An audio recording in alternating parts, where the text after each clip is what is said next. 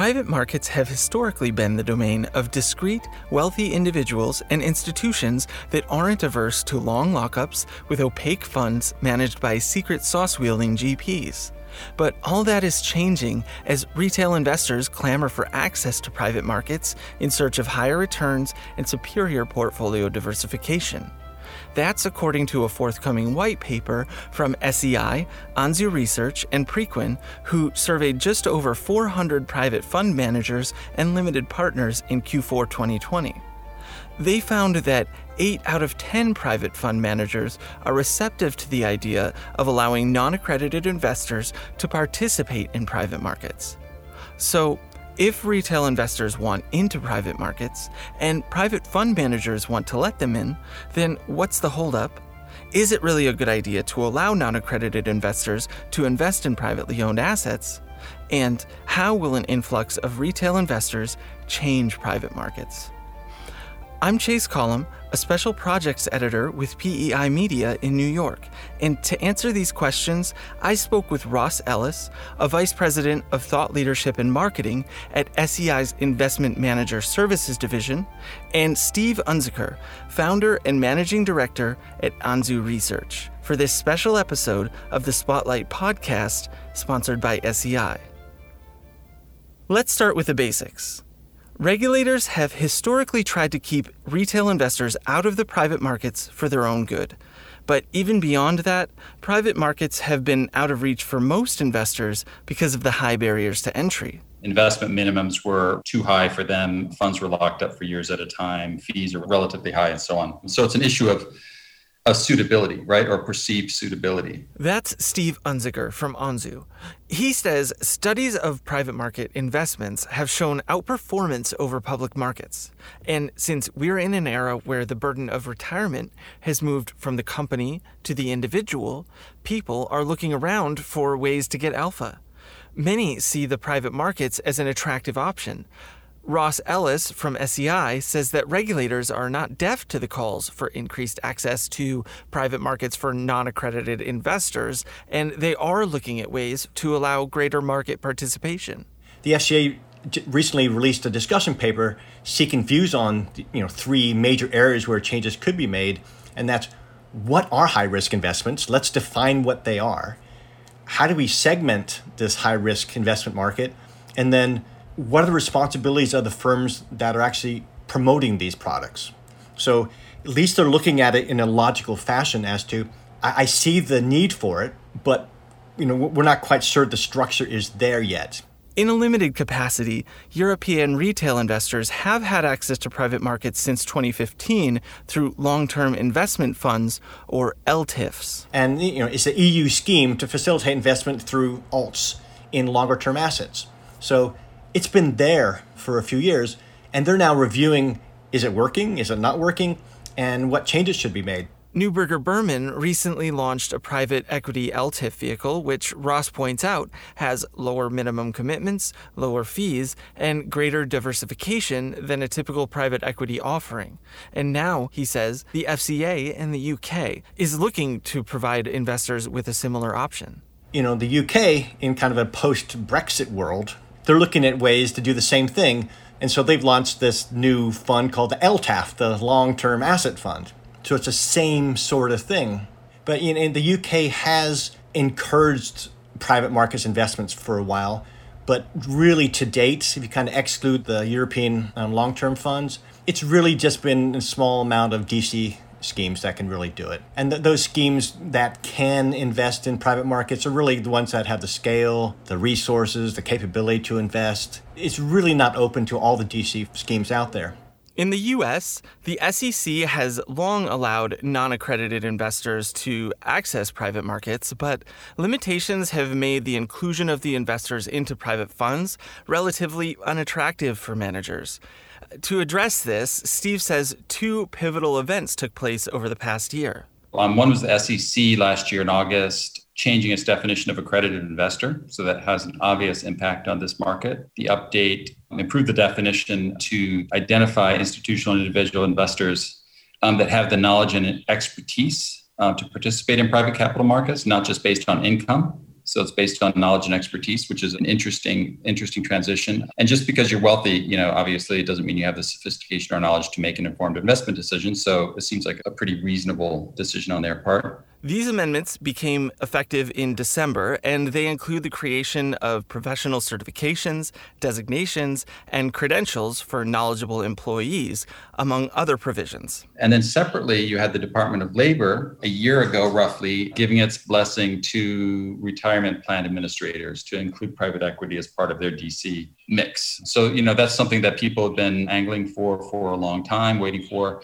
So the first regular people, so to speak, who will have access to these types of investments are likely to be people who are part of a customized DC program at a large corporation. And as these types of companies move away from DB plans and the like, they're looking to give their workers the best options possible while also avoiding any potential pitfalls in terms of, offering unsuitable options. Fund managers are already building the vehicles that are serving as the welcome wagons, ushering U.S.-based defined contribution plan holders to invest in the private markets. Partners Group and Pantheon both have products that are structured as investment trusts, so plan sponsors can use them to build private equity exposure into their programs, and these would be added into target date funds as investment sleeves, Steve says. Direct investments aren't likely to be available in the near term. They're going to be included as a target date fund or other similar structure like that. But they will be available to retirees of all stripes. There's still work to be done on the regulatory front, particularly around fees. But Ross says that work is underway. Certainly in Europe, DC schemes are constrained by a maximum fee of 75 basis points. So if you were to invest in a typical private equity fund at 2 and 20 or 1.5 and 15, that's still much higher than the 75 basis points cap. What we're seeing is as the DC market consolidates, as the schemes grow in size and buying power, we're seeing improvements in platform offerings. We're looking at managers offering, innovative fee arrangements.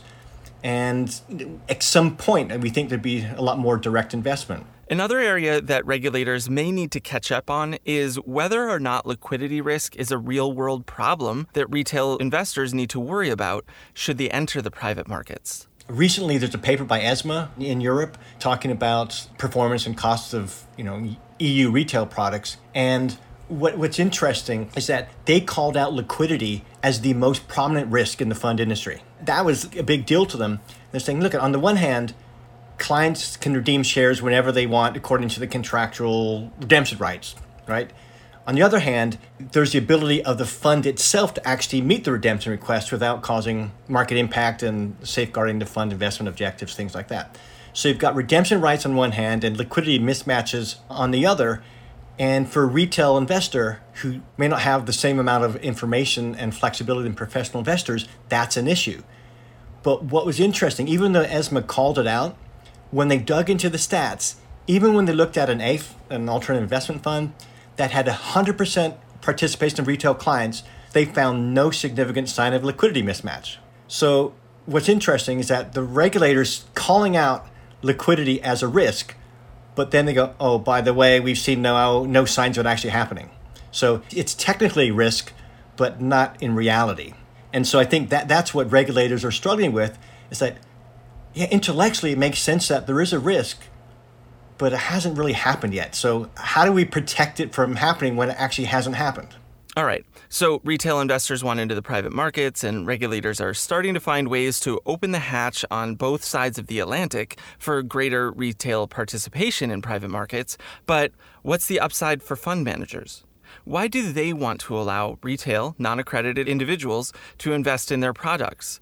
Won't catering to these investors be a lot more challenging from a disclosure and transparency standpoint? What's the motivation for fund managers to pursue investors who will demand so much more of them and pay so much less when it comes to fees? I think it's inevitable for fees to be affected negatively, but the volume, it's a question of how much the volume makes up for it. The simple math that we do in the paper is that even 10% of the 401k market would mean almost $700 billion of new assets. So that's a pretty significant market opportunity. Yeah, and for managers, it also diversifies their revenue base. It diversifies their client base. it's one more way to kind of get some sticky money. So you now have a much more diversified, revenue stream. When one market falters, the other one may not. And it actually stabilizes your revenue. So it's a good diversification case for a manager. And all they have to do is just really ensure that they're not cannibalizing higher revenue products with the lower. Right now, there's massive investor interest, and it's up to the GPs to come up with solutions that will satisfy those needs. One area GPs do seem to be preparing to receive the potential onslaught of retail investors is in the private secondaries market. In their forthcoming white paper, SEI, Anzu, and Preqin found that interest in the secondaries market has grown significantly over the past 5 years.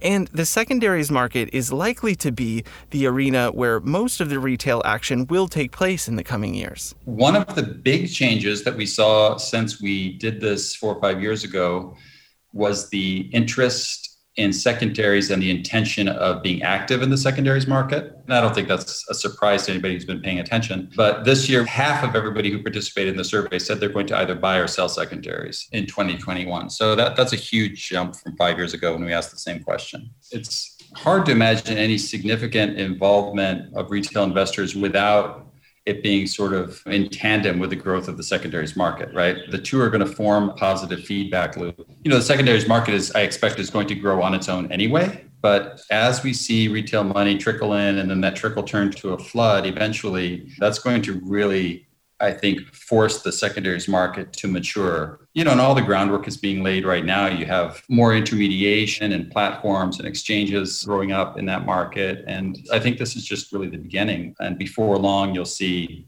something that, ironically enough, is going to resemble the public markets, right?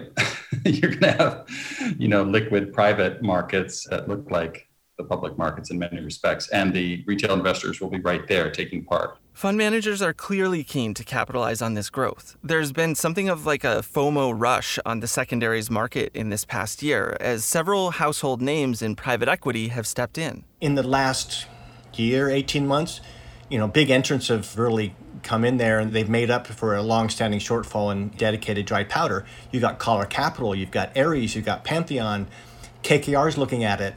So a lot of the big players are looking at it as an opportunity to expand their base. And it's like the network effect. The more people do it, the more interest there is, begets more interest. And it's just going to make it more sophisticated, more evolved, and more open to non-accredited investors. Another set of vehicles that may become more relevant in the coming years as retail investors make their way into private markets are liquid alts. Private fund managers have historically been resistant to the idea of taking too much inspiration from the public markets when it comes to structuring liquid alternatives, but Steve and Ross say attitudes may be changing. There is quite a lot less resistance to the idea of packaging private market investments in more traditionally retail forms like mutual funds and ETFs. So I think that's a safe bet to think that we'll be seeing more of that in the near future. Not everybody's on board, mind you, but there are, more GPs, I would say, are open to the idea. So what is the significance of all this? What does it mean for private fund managers and other private market participants that retail investors are taking so much interest in the private markets? As impressive as the growth of private markets has been, PE and private credit over the past few years, it's really nothing compared to what we're going to see going forward. And it's going to be turbocharged, for lack of a better word, by a lot of these themes that we're talking about. Will it be the same animal that we're used to? Yeah, yes, at its core, of course. We're still talking about interest in private companies, but how it all happens is going to be different. Well, and it's interesting because one of the titles of one of the chapters in our paper is same but different, and that's exactly right. It is the same thing, but it's not going to look the same. And when we talk about our private markets becoming less and less private, well, it's not really about that. It's about who has access to private and public. And as we talked about, the gates of secrecy are being lifted. We're having more transparency, and it's less about who you met at a cocktail party and what club you belong to, and it's more about, is this asset class and fund structure appropriate for me? It's not just private markets opening up to public. It's people looking at kind of equities in the broader sense, holistically, saying, what are the benefits I can get out of these investments? What are the attributes? I just have an equity bucket. And it can be public, it can be private, it can be hybrid, but it's no longer these two separate buckets managed by different people in different buildings. I now can make a more informed choice because the technology's there, the transparency's there, and I can now do what's best for me on a much more customized basis. So that democratization is exploding even more. You're knocking down some of these barriers that were just kind of put there, and some might say just because of fees.